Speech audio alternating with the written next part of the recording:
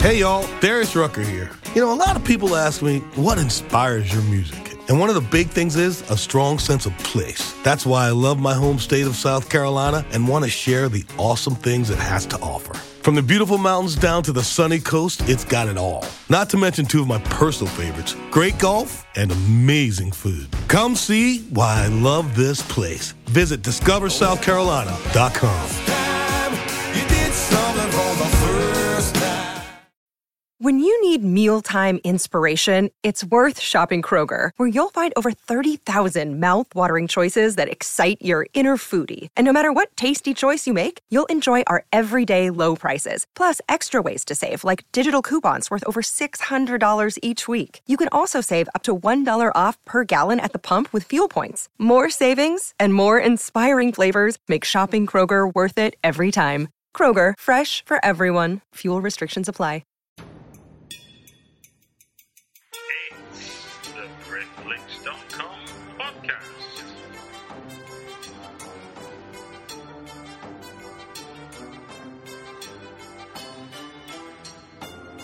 It's the FRIGHTFEST.com podcast.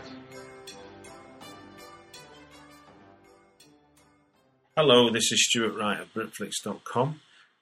This podcast is a preview of FRIGHTFEST with Alan Jones, one of the organisers of the festival.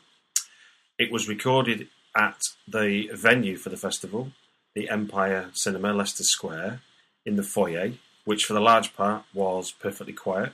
But there is occasional background noise that may interfere with your listening slightly, but please bear with it. It's only occasionally. I think there's one point where the hand dryer for the toilet blows into earshot as the doors seem to be left open for an age. But apart from that, it's a really, really good interview with Alan Jones as he previews the 14th FRIGHTFEST. Please enjoy. Right, welcome to another BritFlix podcast.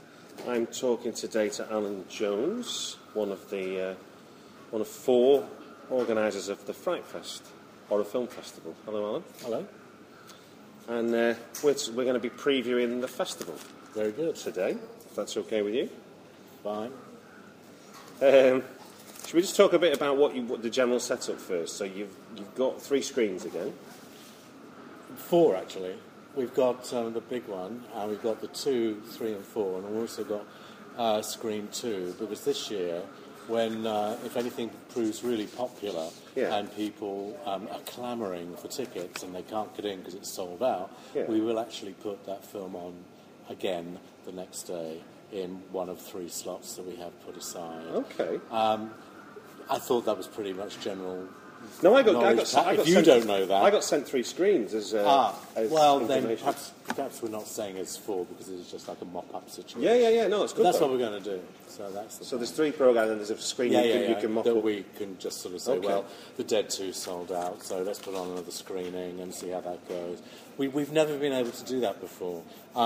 If you were around a couple of years ago when we had rabies, we had to keep putting rabies. Yeah, no, I got to see, I think, the 3rd version. Yeah, that's what I mean. So we can't. I mean, if there's something that important, we have to make sure it gets on again. We can't just say no more screening. So that's why we've done contingency plans, is what it is. So let's hope it works. And evidence of an evolving festival, really, because you're 14 years in, and I guess your customers are pretty loyal. Yeah, they are. But this is hopefully, like if something does sort of take off, for example, like Dark Touch, which seems to be getting great early reviews for us, and the general public is reading Twitters about it and everything like that, then that's what we can do. I mean, it's not really for the diehard fan here. Yeah. It's for the people who think, oh, hang on a minute, that sounds quite good, I should pop along and see it. Okay. So I think it's something. Is it 52 films altogether? More or less, I think. Yeah. And with programmed repeat schedules you've got so far, you're essentially doing 70 plus. Yes. So you could be hitting 80 by then. Well, yeah. Over 4 days in one night. I know, incredible, isn't it? So the Red Bull will be flowing then, I think. Yes. And the espressos. Yes, I think so. So I was looking through, before we get on to the British films that are on there, I just want to generally talk about what you've got going on there. And I looked at the different nationalities, just sort of, because it's, as always, it's a definite sort of smorgasbord of what is happening in contemporary horror in 2013 is what you'll see at FRIGHTFEST. And you've got, I don't think you've had an Argentinian film before, have you? Yes, we have. Have we? Yes. Now you've said that, I'm desperately trying to think what it is. But we have. Seriously. Oh, yes, Bogliano's, Adrian Bogliano's movie. Sorry. You know. But Chile is a repeat from, like, Chile made its debut last year, if I'm right, I think. Oh, Hidden in the Woods. Hidden in the Woods. Yes. And now you've got... Bring Me the Head of the Machine Gun Woman, yes. Well, that's mainly because it proved really popular in Glasgow, and it, based on our showing in Glasgow in February, it got a UK distributor, and the distributor said, well, could we show it again? And we didn't have a problem with that, because it's actually really good fun, so we said yes. Okay. Is that a common pattern? I mean, I've seen talks about how festivals can help with film distribution and stuff. Is that... from that fact, it's a good test bed? When we announce our programme, I literally spend the next 2 hours fielding calls from distributors going, what's this one like? What's that one like? You've seen that one. Is it good? Should we go and pick it up? Should we do this? So they do use us as a sounding board. And if we're going to show it, it means there's something more in the film than usual. And sometimes when we're in Cannes, we can see a film and the distributor who's bought it or is thinking of buying it will say, well, would you show this? And I'd be very honest with them. And we had a film called Nothing Left to Fear, the movie that is produced by Slash, Guns N' Roses. Okay. I thought it was great, and I said that if this particular distributor bought it, we would show it. They didn't. We still wanted to show it, but there was a problem. So things like that happen. But usually it can impact on that. So I'm more than happy to help sell these films, really, which really it does. I mean, we pick a film like Dementomania, which no one's ever heard of, and suddenly... 1 million sort of distributors come to me and festivals and go, what's this, quick, let's see it. So it works. I think that's a good idea. That'd be a good example to take. So if we're a film that nobody's ever heard of, as it were, so the film industry's always sort of looking for it, how are you finding these things then, in amongst what is... Because we have a very narrow focus. If you go to something like Cannes and you're a film buyer, you have to see everything. Our focus is just one particular strand of genre.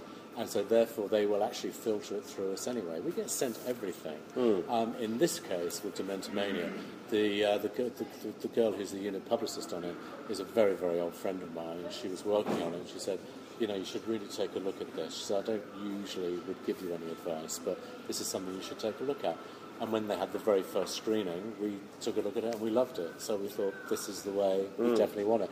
And if we can help the guys get it, and then, of course, the moment we announced that, the Citrus Festival got on to me and said, is it good? And I went, yeah. And so they've programmed it. So it's this sort of like, layered affair, really, that goes on. So, I mean, if I was making a movie today, I would be pitching it at my local festival to get it shown first. And that starts the groundswell of interest. Yeah, I've had this conversation just generally about pop-up cinemas that are happening all over the show. Lots of independent filmmakers have said, if there's 20 pop-up cinemas up and down the country... I could get that would work for my film. When you're working in low budget, obviously this would never work for Warner Brothers. No, not at all. But that's the thing. I mean, we're now in an age where it's not impossible to get any film you want made because of the technology is now so cheap. But it is almost impossible to get that film shown. Yeah. And it's things like us, our festivals like us, that actually will. You can do that with, and that's what I see as us serving that function for. I mean, okay, we're here to show the big sort of razzle-dazzle movies, the ones everyone wants to see, like Big Bad Wolves and those sort of things. We are what we are. But we're here mainly, I think, as a conduit between the fans and what we think they will really like that they don't know about. And that's where I think we help independent producers. I think as a fan, that's always the thing. There's always stuff. There's a lot of stuff that absolutely. You don't know, because we don't have that kind of viewpoint of what's gone in the market. Yeah. So how do you go? So is it? I presume Greg doesn't get involved with the film selection, or does he? No, not really. So it's just me and Paul, to be honest. You and Paul. Ian sometimes says, I want to show this. Then we take a look at it and go, over our dead body, it's bloody awful. Or, my God, he's actually picked a decent one for a change.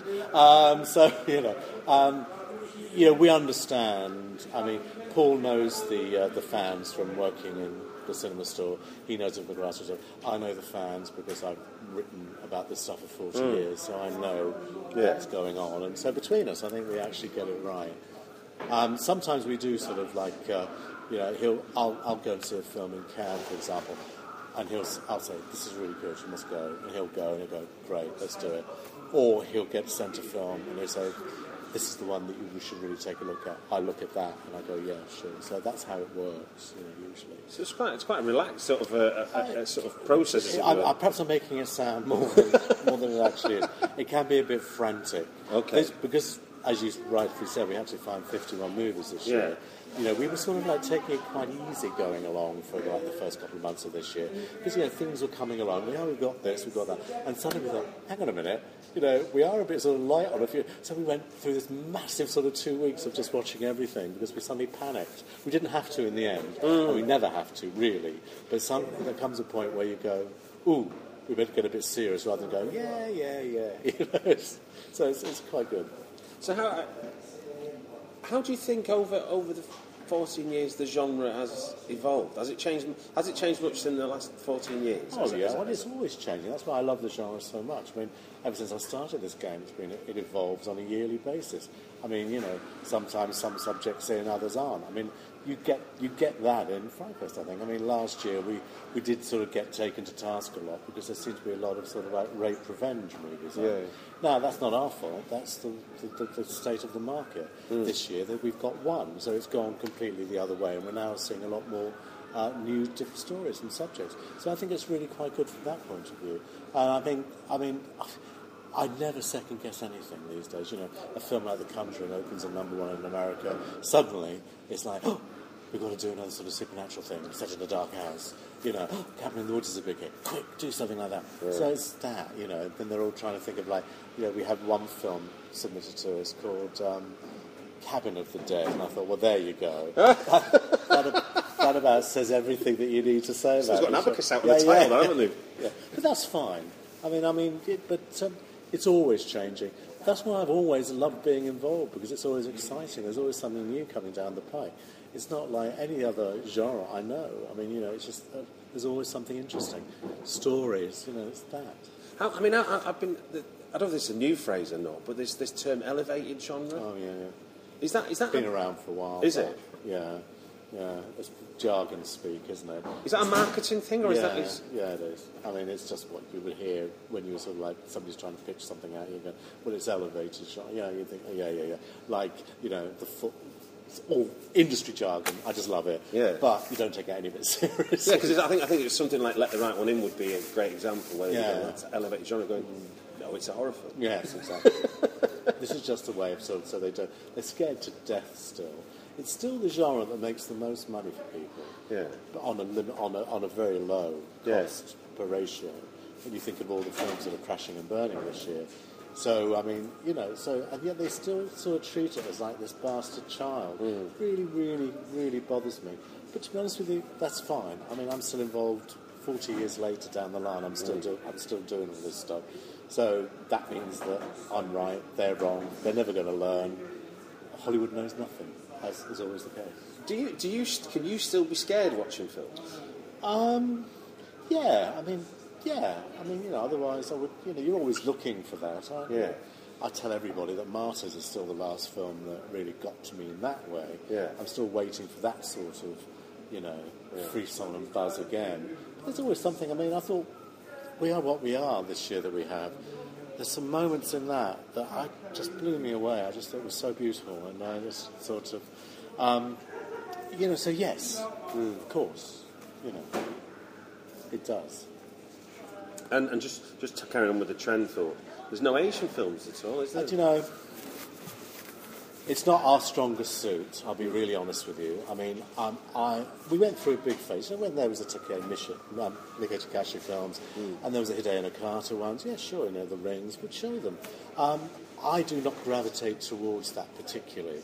There are a few in the market. Snowpiercer is the one that most people are talking about at the moment. And, Paul and I had this long chat, and we thought, look, if there's nothing we like out there, don't let's put it on. I'm not going to ring up my friend Mark Walker, who's very big on the Asian side, and I usually ring up and go, okay, name 3 films that you think are good and give us one of them. I don't want to do that. I want to show what we feel is good, and if there's no Asian movies in there this time, there isn't any. And okay, I'm at fault for that. Sorry, but perhaps it is me. Yeah. But when we looked at everything, there wasn't anything there that we thought we would want to show. Now, I'm fascinated what you said earlier on about the big films like Big Bad Wolves, when obviously, where we started the conversation about rabies being a sort of hit with everybody wanting to see it. I mean, that's some evolution for is it Aaron? Aaron Kashalic. Yeah. Aaron, yeah. I mean, that's some ascension. Well, thing. I mean, the joke is, and I've used it everywhere, and it's in the programmes. But we did tell them to come back with something that we could show on the big screen, and they did, and it's there. I mean, we did. I think those two saw it as a really brave choice to make as our closing film. For us, it was a complete no-brainer because it's clearly one of the best films of the year when you see it. Okay. And I mean, and we just said, well, "What do you mean?" We said, "Well, it's an Israeli movie. It's subtitled. We have had so much press in Israel on the fact that we've chosen it as our closing night. You wouldn't believe it. I've never seen so many newspaper clippings about this. And we had no idea that we were making this major step forward for Israeli cinema. I just love the guys, and they've done a really good movie. That's what you have to say about it. No, well, I mean, after I spoke to him when he showed Rabies, and befriended a guy on Facebook and that, and so been following, chatting to him, saying hello and stuff. I'm hoping to get a preview chat with him if I can, to get a Skype call. But yeah, no, it's because everybody was talking about Rabies when it showed, so it's kind of like it was. I know, really well. Well, this one delivers on what they promised. Okay. I thought it's absolutely astonishing, and I mean to watch it on the screen that big, because it's beautifully composed. I'm dying to know. I can just say, in fact, to me, the last three films we have, Odd Thomas, We Are What We Are, and Big Bad Wolves, it's going to send people out on the biggest high they've ever had at a Fright Fest, because they are three, possibly the best films of the year, as far as I'm concerned. So I'm really happy with it. Okay, that's something to look forward to. Well, we programmed it particularly like that. Yeah. So let's move on to the British films then we've got showing. So there's certainly two recognised brands in there. You've got the sequel to The Dead. Is there? Did everybody survive well and good? Or the botulism this time or anything? No, they've done it very well. It really does sort of tie in very well with the original. Does it? I mean, basically, they can do anything now, like The Dead 3, Acapulco. I said, for God's sake, go somewhere halfway decent next time, rather than go through some dreadful sort of like dangerous journey like you've done on the last two. Well, they've beaten Status Quo, Status Quo about to their sequel in India. But no, so, it's bigger, it's better. I love the Ford brothers. I adore them. They are really consummate filmmakers. This is on a massive scale. We saw the movie, we loved it. And there was, again, it's a British film. We wanted to open with a British film. As you say, it's got a brand following now. And that's the one that we've actually, I think, more or less sold out on paper already, without even the single tickets going on sale. So, With Dementimania, is this a damn? When I was reading it the first time, I couldn't. Is this funny, or is this because it's the split between his personality, whether he's imagining. I can't say too much about the movie actually, because I don't want to sort of tip you off it. In fact, I was with the guys yesterday, and they said that I'd pitched it exactly right by calling it The Fly Meets The Office. Because it is that. It's actually quite well done. It's a very low-budget film, obviously. Yeah. But the special effects are pretty impressive. Yeah. And if I said to you, I don't want to talk about the film because it really does work on surprise. It's just very well cast. Everyone's really great in it. It's got a sound. Everyone's great in it. And so the moment we saw it, I thought it was terrific. And Outpost, the third issue of Outpost is... Well, that's become a bit of a tradition, really. Yeah. Oh, God, it's another Outpost movie. Yeah, OK, don't even ask, we'll put it on. It's got an audience. It's like the Wrong Turn movies. Yeah. We don't have to be talked into these because we know, no matter what we think of the films, there's going to be a hardcore audience who's going to turn up in costume to watch the movie. So, I do love that. My favourite, that's got my favourite title apart from Paranormal House, Clop Hill, and Outpost, Spetsnaz. You think, what? Spetsnaz, I can't even say it properly. But, what are people going to think when they see those two names? But no, we have to put the Outpost. Are they still shooting that up in Scotland as well? Still, using that place to make it look like Eastern Europe and stuff? Yeah. Every time we go to Glasgow, we see the producer of these movies. He always turns up. See, I can get my dad to watch these films because there's war. Yeah, exactly. I've had them on War of the Dead. Exactly. I understand it completely. I know where you're coming from with that one. It's quite surreal. Stick a Nazi uniform and make them the undead. It's true. But they always used to say that. When we were doing our DVD label, they said, stick a helicopter and a Nazi on the DVD cover and you'll always sell it at Asda's, So it's always true. Now, you mentioned the Paranormal Diaries. That's the guys that give us Zombie Diaries. Zombie Diaries, right. So is this going to be another found footage? It is found footage. Okay. It's just basically something that happened in the 50 years ago, the 60s. Yeah, the 60s. And then it's, let's go and investigate. And it's them again. So, it's what it is. I'm not a big found footage fan. The best one we have is the conspiracy that's on the big screen, I think. But, it's good. So I'm just looking it down at what are the ones that are going to be on the big screen. So we've got Hammer of the Gods on the big screen. Yeah, it's what it is. If you like Game of Thrones, that sort of movie, those sort of series, you'll love it. That's an ambitious thing. Yeah. I think I met the guys in Canada thinking about it. Yeah. I was thrilled because Glynis Barber's in it. Yeah. You have to wait right to the very end to see her, but, she's on Twitter now. Yeah. It's quite funny. Weird. It's called kind of health drinks and yoga and stuff. Yeah. And what of the other titles is particularly? What am I looking at? Just thinking of the we've got On Tender Hooks, Stalled. Well, On Tender Hooks is the one I think that most people can't watch because it's actually quite grueling.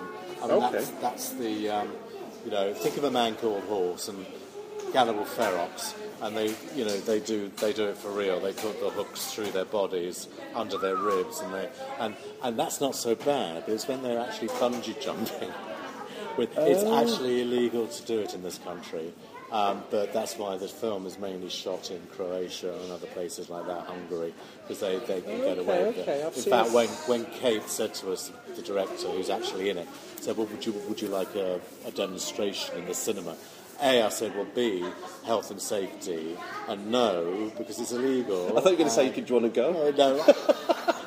Everyone was going, oh my God, it's so horrifying to look at. To be honest with you, it's just a nail going through they have to hook it under the rib and they pull you up. It's quite extraordinary. And there's a guy who has it done with his kneecaps, so he's like sitting under a tree. It's an interesting film. I thought it was going to be completely revolting, but it wasn't. I thought it was. No, I've seen something similar where you can get it on YouTube. Where a guy is, I'm putting my arms out here on our podcast. Yeah. Not used to be, was it? But he was like crucifix. So he had, he had the what do you call them? Stainless steel hooks. That's all exactly the way through and then suspended over. That's what it is. Yeah, no, it's interesting. That pleasure pain thing. I'm not sure I'm. No, I don't care. Where'd you stand? It's all right. It's a good film. I enjoyed it. And Borderlands, which I know is again, more found footage. It's better done than most, mainly because you believe the two characters who are in it. The camera crew. They've got a really nice rapport between them. And it's actually quite well done. And it's Jen Handolf, who producer of The Devil's Business. She's been around. Sean Hogan, I know, had something to do with it. He did. So it's again, they're FRIGHTFEST friends. The film's good. Let's put it on. Again, I'm hoping to get a preview chat with Jen on that. And then finally, we've got In Fear. Now, we've got In Fear, but that's as a special preview. We've got premieres and previews. Does that mean what? Well, what's it mean? Well, it's, In Fear. It was premiered in Sundance. Oh, okay. And they showed it at Sundance, England. And even though it's a film for film, we can't call it anything. It's got to be a preview. The world premiere of Dead 2, for example, is the world premiere. A UK premiere hasn't been shown anywhere else. We've got the world premiere of I Spit on Your Grave 2, because they gave it to us first, because they did so well with the very first one. Okay. So, but in that case, the reason why In Fear is only a preview is because it's been on in London already. Oh, okay. So that's it. And you've got Corruption showing, and that's... Yeah, it's one of my favourites, actually. I love that movie. And it's not one I've seen, so... I saw it back in the day when it first came out. Okay. When it really was advertised with, don't bring a woman to see this film alone. And it's one of my favourites. In fact, in my rough guide to horror movies book, pick it out as one of Peter Cushing's best performances. And when they told me they had Park Circus, they had a new restoration print of it under the foreign title Carnage with all the extra tits and ass that you didn't get in the British version, I thought, let's show it, because I think it's a great film. I mean, you've also got. I mean, just straying from the Brits, you've also got Fall of House of Usher and. Well, Arrow have done a restoration on Fall of House of Usher, and those films. I mean, the Edgar Allan Poe Corman films are great, and I think they're always good. Nosferatu, again, they've done a restoration on that. It's a classic. There will be people who will want to see it on the big screen. No, never have. So there you go. So I mean, what is this technology wanting to? Like archive films before they get, when they're doing these restoration prints of films. Is this a want to archive films for longer and longer? Yeah. Or is this just about being able to show it in modern cinema? Well, I think it's about selling the DVD or whatever platform they're going to sell it on. But if it's helping preserve them, I'm all well and good. I'm happy to. We're happy to do that. Last year we had the Hammer ones. Yeah. This year, to be frank, we were going to be premiering the Brian De Palma movie Passion, but there was a reason why they had to bring it forward, and we had a whole retrospective of Brian De Palma movies as well. So when that all fell apart, we had to think of another thing quite quickly, and this one just fell into place because we just thought, this is going to be quite good. The Peter Cushing one came along, Usher came along, Nosferatu. Wake in Fright is one of Ian's favourites films. I mean, if you've never seen that, it's an amazing film. Very, very strong, considering. And the director, Ted Kotcheff, of course, went on to do all the Law and Orders, produced all the Law and Order series. So, and that's a good one. So it's a nice little eclectic bunch. Yeah. Well, look, I think I've covered everything I want to cover on the festival itself, and then just as a bit of fun, because I do this with the writers and directors interviews, so I just thought I'd use it as a horror fan. If there's a film that's not, I mean, horror's quite particular because a lot of films have been rebooted.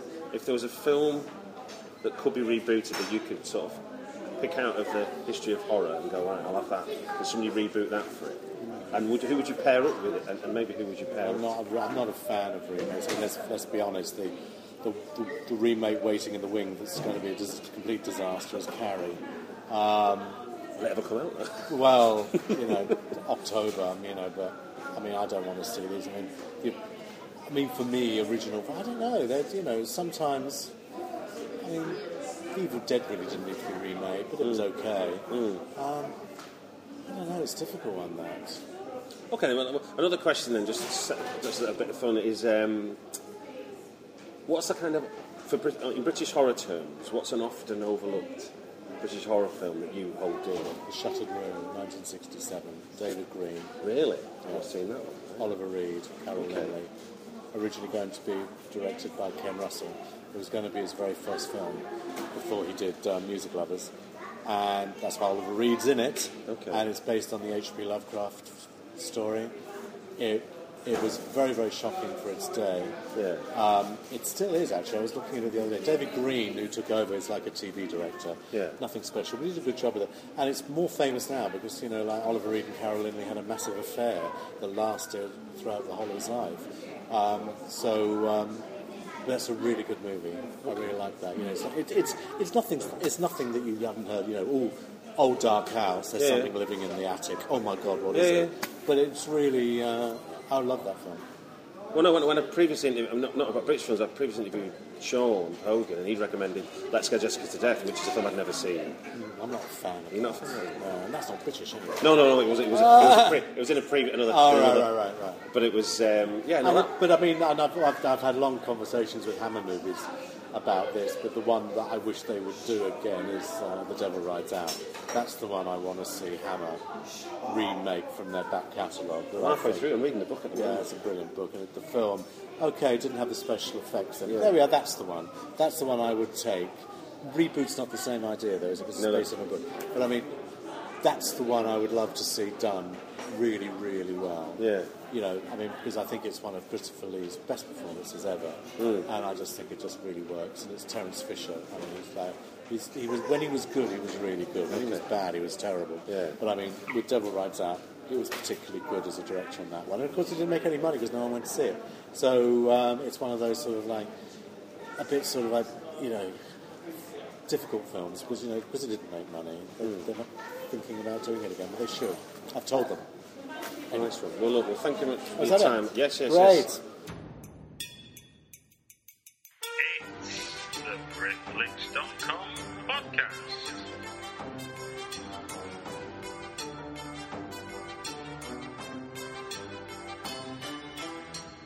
It's the BritFlix.com podcast.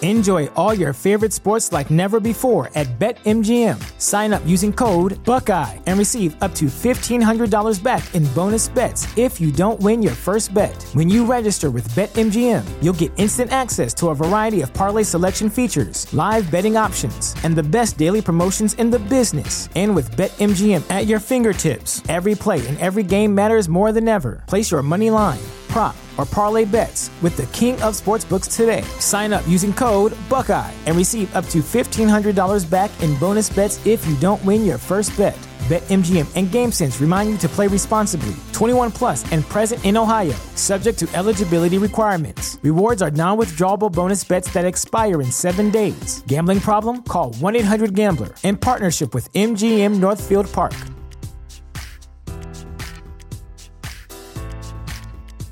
Hey y'all, Darius Rucker here. A lot of people ask me, what inspires your music? And one of the big things is a strong sense of place. That's why I love my home state of South Carolina and want to share the awesome things it has to offer. From the beautiful mountains down to the sunny coast, it's got it all. Not to mention two of my personal favorites, great golf and amazing food. Come see why I love this place. Visit discoversouthcarolina.com.